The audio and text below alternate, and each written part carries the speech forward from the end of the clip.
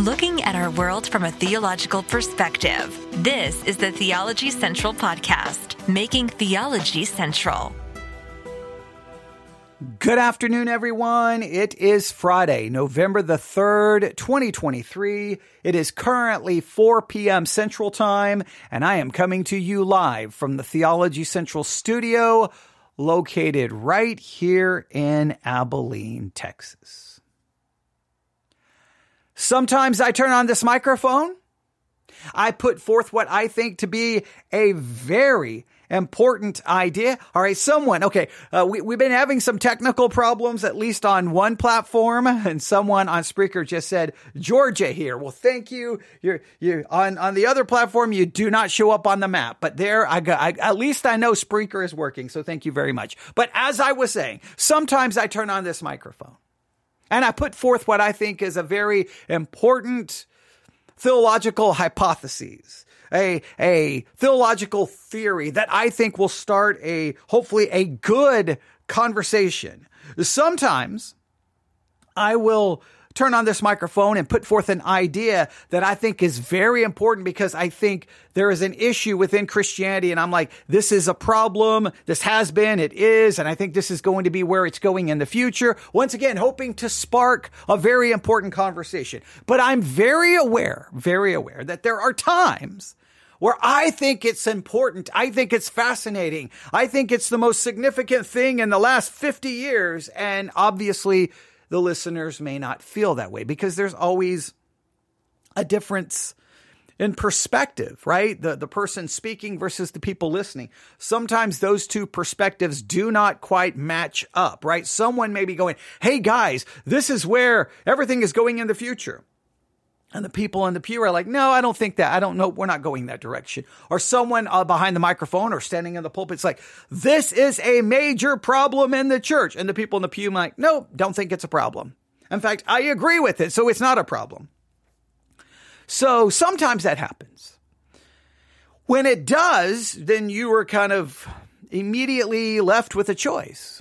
Do you continue to double down and repeat it and try to get to convince people that, no, this is something you need to be thinking about? Or do you just go, well, maybe we just forget about it for now and we move on. And then maybe later we come back to it, or maybe we find a new way to put forth this idea in a different sermon or in a different teaching. And then maybe slowly but surely people will catch on. You have to make that choice. And well, I typically, I'm not very good at just letting it go and just trying to slide it in somewhere else in a different message, kind of in a more, subtle way. I tend to be just very like, hey guys, I'm talking about this and I'm going to keep talking about it until you realize how important it is. I tend to be more direct, I tend to just be like right there because what I'm thinking is typically what you hear on this program. So I'm going to kind of double down because the other day we did a broadcast about hope, right? That was the first concept, hope. And then the second concept was already and not yet.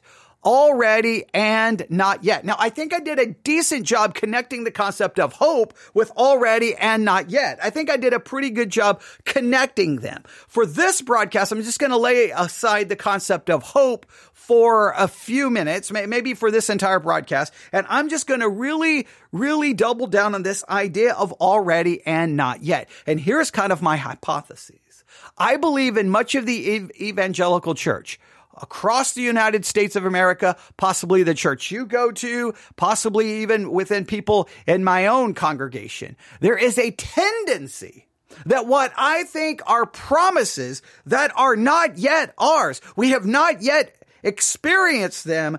The church comes along and says, forget the not yet. It's already. It's right here. It's right now. We have it. And I think that's a problem. And I think sometimes what we do have already is it's not true practically, it's true positionally. I think that's already not yet. There are things that people are future promises that people are grabbing onto and claiming we have right now. Let me give you an example. In the charismatic world, it is very, very, very common to say within the atonement, by his stripes, we are healed. That in Christ's suffering on the cross, we are guaranteed, we are promised healing already, right now. It is yours. It is God's will for you to be healed. It's that promise of healing. It's yours. Just reach out and claim it. And I will argue that whatever healing is promised in the atonement is not yet. It is for the future when we receive new bodies. Well, there'll be no more pain, no more suffering, and no more death. I believe that's a not yet promise. They believe it's an already promise. There's a good example of already, not yet. They're taking what's not yet and claiming that it's already. And I'm like, no. It's not yet. We can't claim that now. The promise has been given. You can say by his stripes we are healed, and that deals with physical illness. And I will tell you, it's not yet. The time is coming. They would disagree. They would say it's already. All right. Right. Basically, if you can name it, you can claim it kind of concept. Right. That's very true in how many people approach this. Within the evangelical world, it's not name it and claim it. They just claim that it's ours. Here's another example. If anyone is in Christ, he's a new creature. Old things are passed away. All things have become new. The evangelical world, the church you go to, will claim that that promise is an already promise. That is true right now of you. If you are in Christ, you're a new creature. The old things pass away. Everything is new. And they believe that's an already promise. And it's true practically. Now, I think that is a not yet promise, that we're not yet fully a new creature with old is gone and all is new, because we just know we're not. We still have a sinful nature. We're not completely a new creature. We still have a sinful nature. So I believe it's a not yet. Now, the way I believe it's an already promise is positionally. So you have the already not yet and the positional and practical concepts. And within the evangelical world, there seems to be a lot of struggle with positional and practical and already and not yet. So if you were to ask me, you're a new creature in Christ, is that an already promise or a not yet? Well, ultimately, it's not yet. Because clearly, I'm not a new creature. The old is not gone. Not everything has become new because I still have a sinful nature and I still sin. However, I would tell you, it's an already promise as far as my position. In Christ, I am a new creature. In Christ, positionally, the old is gone and I'm holy and perfect. You've got to understand these categories. Now, you may not think it's that significant. You may not think it's that big a deal. Here's my argument. If we don't get this down right, you create a situation where people are assuming they have certain things that they do not have, and they may be able to deceive themselves. They may be able to live within an illusion for a period of time, but sooner or later, the illusion begins to collapse and all the pieces begin to fall apart, and the people will then become discouraged, disillusioned, and what I believe will happen, they will deconstruct and maybe de-church and start claiming that Christianity is not true because they've been told you already have that. This is true of you right now. And they're going to look around going, are you out of your mind? Are you so confused? It's not the case. So I'm really putting forth this idea. Now, I am borrowing from an article from a magazine called The Word Among Us because the November cover is already and not yet. That's the cover. And the editorial, the first story in this issue of this magazine is about already and not yet. I just took some of the basic concepts and we kind of started talking about it. But I'm going to go back to the original article and really try to build on this and maybe throughout November, we're going to return to this over and over. Maybe I've just kind of stumbled upon this concept. We've been talking about positional and practical a lot on this broadcast, really throughout 2023. I feel like part of 2022. And as we are going to end 2023, maybe we can talk about positional and practical along with the idea of already and not yet. And remember, I gave you some homework to do to figure out the things in the Bible that you can go, that's an already promise. I have it. And that's clearly a not yet promise. Or that's an already promise positionally, but not practically. However you would like to break it down. But I'm going to go back to the article and add some more things to consider. And we will see. Now, this magazine, obviously, I don't agree with all of its theology by any means. But I do love the fact that they started off this way. So here is the main article for this month. All right, here we go. When it comes to faith in Jesus, we live in an unusual in-between of the already and the not yet. And I think every Christian needs to embrace that reality. We live in an in-between. It's an unusual in-between with the already and not yet. Listen, I think as a Christian, you have to begin to grasp the reality, this unusual in-between of your position and the practical reality of your life. Positionally, you're one thing that practically you're not even close to, and you never will be. That kind of weird dichotomy and almost duplicity can be maddening sometimes as Christians. And I don't know if we do a good enough job embracing this unusual in between. Many of God's promises have already been fulfilled in a very real sense. Please note, in a very real sense. But we do not yet experience their fulfillment completely. So they can be in a very real sense. And I think that very real sense is positionally, but we have not experienced them completely, which I believe means experiential or practically, which will happen in the future. You've got to be able to draw this distinction. As Paul wrote, we see indistinctly as in a mirror. 1 Corinthians chapter 13, verse 12. We don't see everything exactly clearly right now. Why? Because, we're still in the flesh. We still have a mind that is not infinite, but is very finite. We are not omniscient at all. Okay. We're not omnipotent. We're not omniscient. We're not omnipresent. We're none of those things. We're very finite and limited. And there's foolishness and lack of knowledge and lack of understanding. That's a reality. We may be a saint positionally. We may be holy, perfect, and righteous positionally, but practically we are sinners. We are not holy. We are not righteous. But Christians want to we're holy and we do this and we do this and do this and claim that we are those things already in the present. And it's like, you're out of your mind. You're delusional. And then remember, the article quoted this verse. They quoted 1 John 3:2. We are God's children now. What we shall be has not yet been revealed. We do know that when it is revealed, we shall be like him, for we shall see him as he is. See, there is coming a day we will be like him, but it is not now. It is not now. We may strive to be like him, but come on. To be like him means to be perfect, to be holy, to be righteous, to love God with all your heart, mind, body, and soul, to love your neighbor as yourself is to love your enemy. Now, I know the person who emailed me, I know you're going to come back and say, you speak this weak, pathetic Christianity. No, now that you're a Christian, you can do this. It's inevitable. You will love God. And they make it sound like it's an already promise. But if you think it's an already promise, then what are we waiting for in the future? You're basically speaking like we're in a glorified state now, but we're not.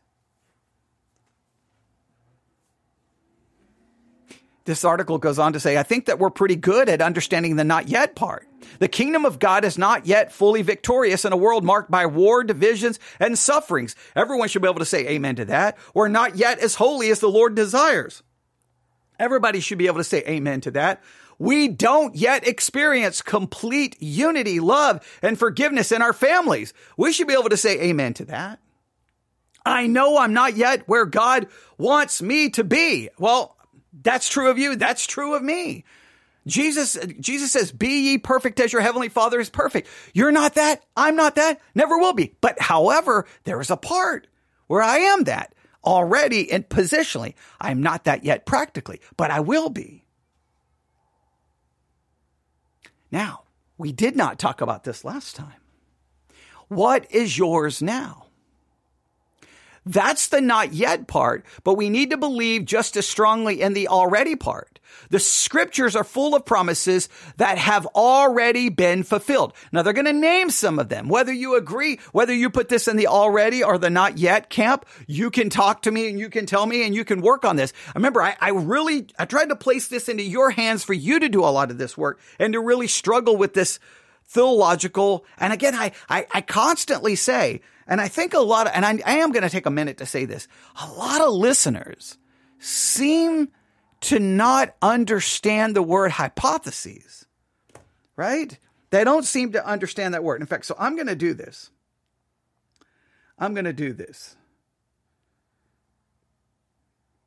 Okay, I'm going to look up the word hypotheses. And hypotheses, are you ready? Is a supposition or proposed explanation made on the basis of limited evidence as a starting point for further investigation. Let me say this again. And a hypothesis is a supposition or proposed explanation made on the basis of limited evidence as a starting point for further investigation. I constantly use that word. In fact, I probably so overuse that word that it drives many of you crazy. Here's another theological hypothesis. Here's my hypothesis. I'm going to put forth this as a hypothesis, and then we're going to challenge it. We're going to test it. And we're going to work through it. A lot of you don't hear that. I will literally in a broadcast say, here's my hypotheses based on this, and I will give you all my reasons. But people will just come in. You're an idiot. You don't know what you're talking about. How dare you say that? I'm like, did you not hear the hypotheses part?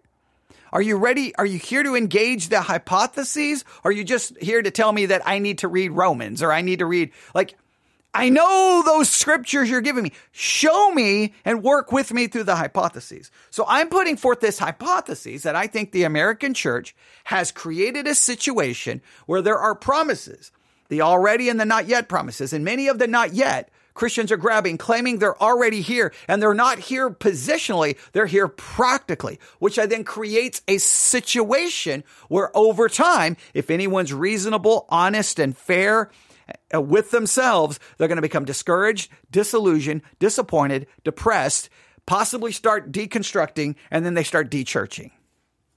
And they're going to think Christianity doesn't work. And you can threaten them, John Piper, that if they walk away from the church, they walk away from Christ and they're not saved. You can try to tell them they're going to go to hell because they don't go to church. But the problem is maybe we look and go, what is driving them away? I think it's the politicizing of American Christianity. And I think that we constantly oversell and we tell them that they have these things now that they don't actually have in a practical way.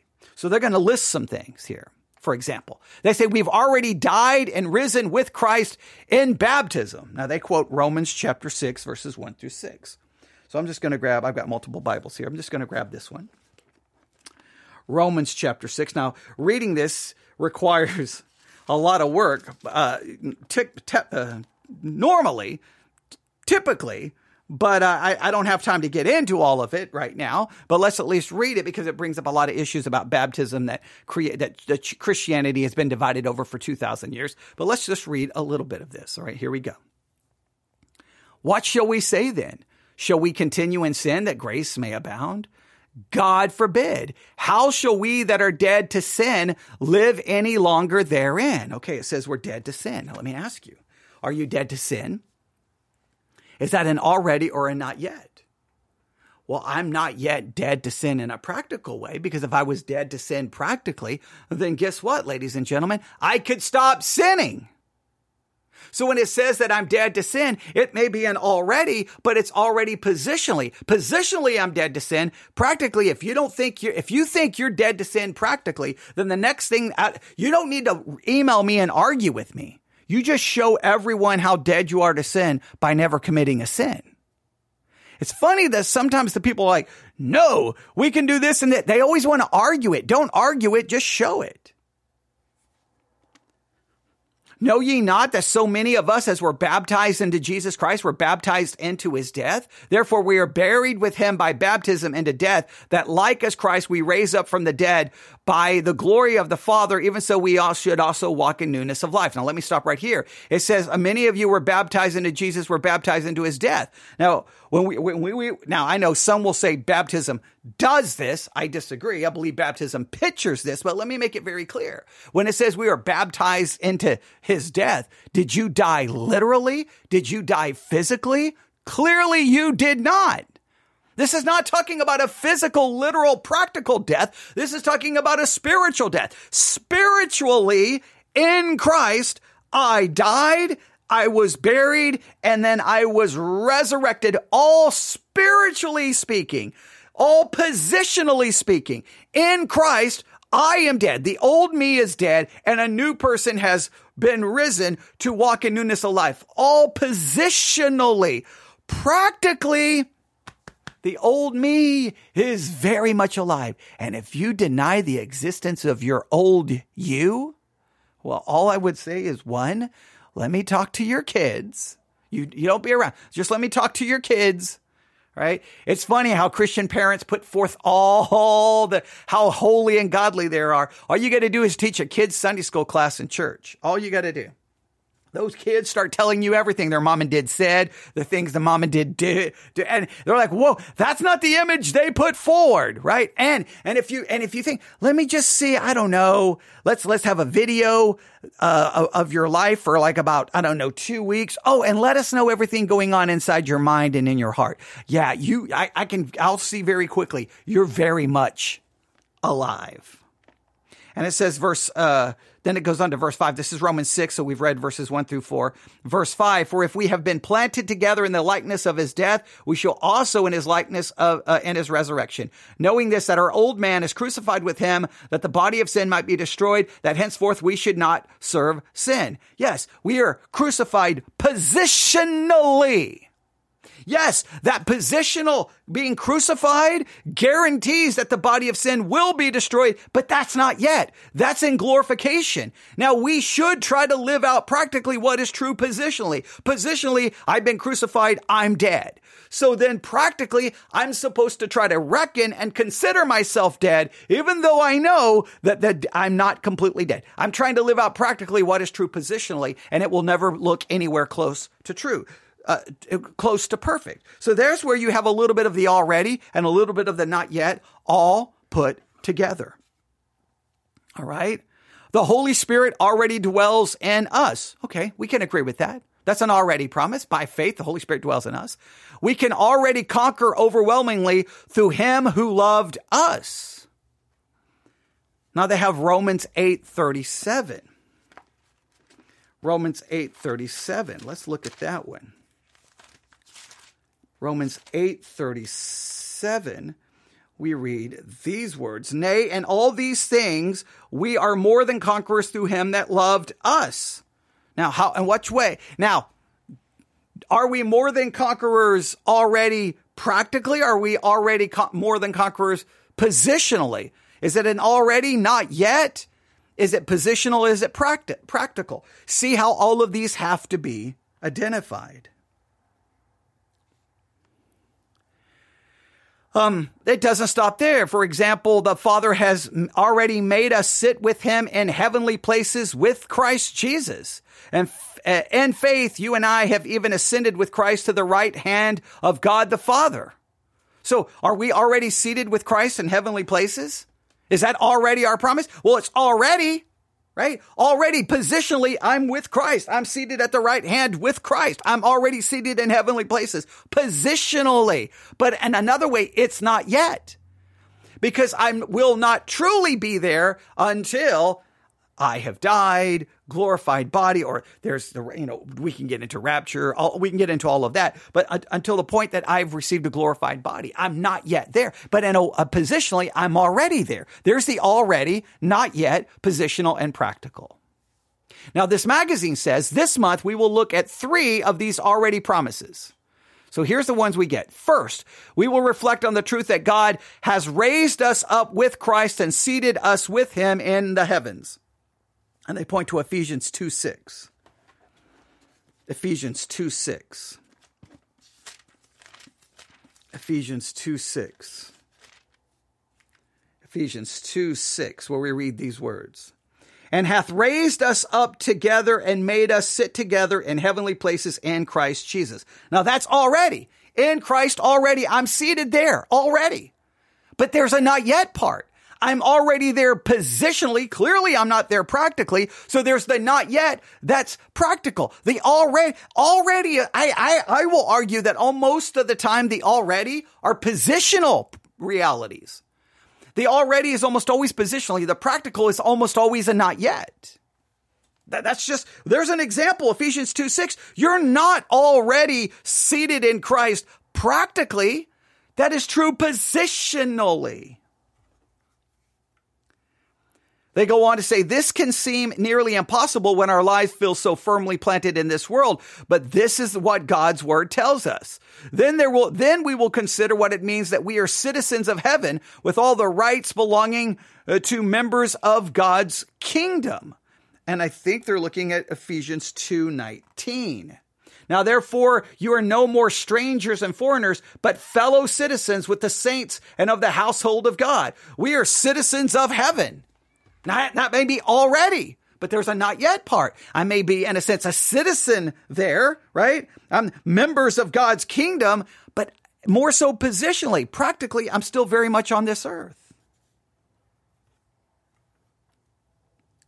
And then they're going to ponder, we have access to the throne of God where we can worship alongside countless angels. They put at Hebrews 12:22. Hebrews 12:22. Let's look at this one. But ye are come unto Mount Zion, and to the city of the living God, the heavenly Jerusalem, and to an innumerable company of angels. Now, do they believe that to be true? Is that an already and a not yet? I don't know about Hebrews 12:22. But ye are come unto Mount Zion, unto the city of the living God, the heavenly Jerusalem, and to an innumerable company of angels. Is that true now? Is that a already positionally, but a not yet practically? Or is that all a not yet? You can look at Hebrews 12:22 and you can look at that and see what you think. So let me go through those again. Ephesians 2:6, Ephesians 2:19, and Hebrews 12:22.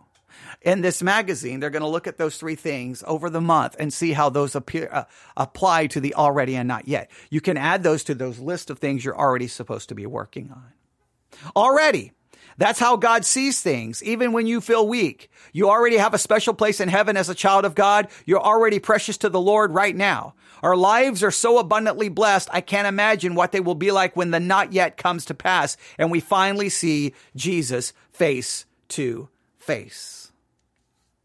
The already and the not yet. We have to understand it, and we have to put with the already and the not yet, the positional and the practical.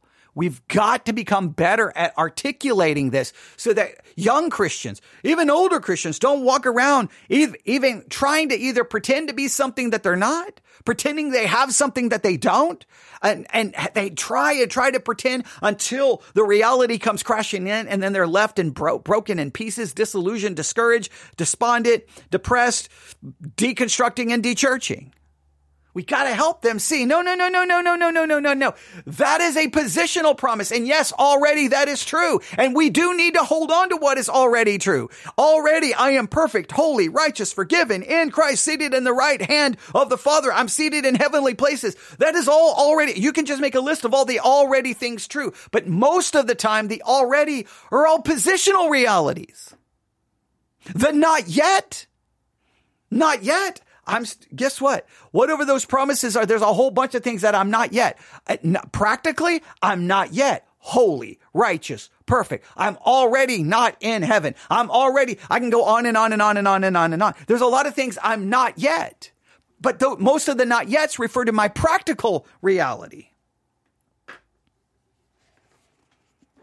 We have to understand the significance of this. Now, I'm putting it forth as a theological hypotheses that this creates major disillusionment, discouragement, despondency, and depression among many professing believers. Because they're being told that, no, you already are that. You already have that. You already can do that. And they're like, yes. And then they're like, well, wait a minute. I don't do it. And I mess up. Well, then we come along and say, you're not saved. Or maybe you're confusing a not yet reality to an already promise. Maybe you're confusing positional versus practical.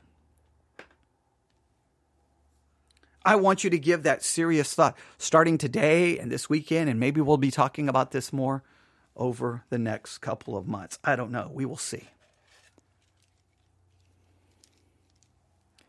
Already, not yet. Positional, practical. Love to get your thoughts. newsif@yahoo.com. That's newsif@yahoo.com.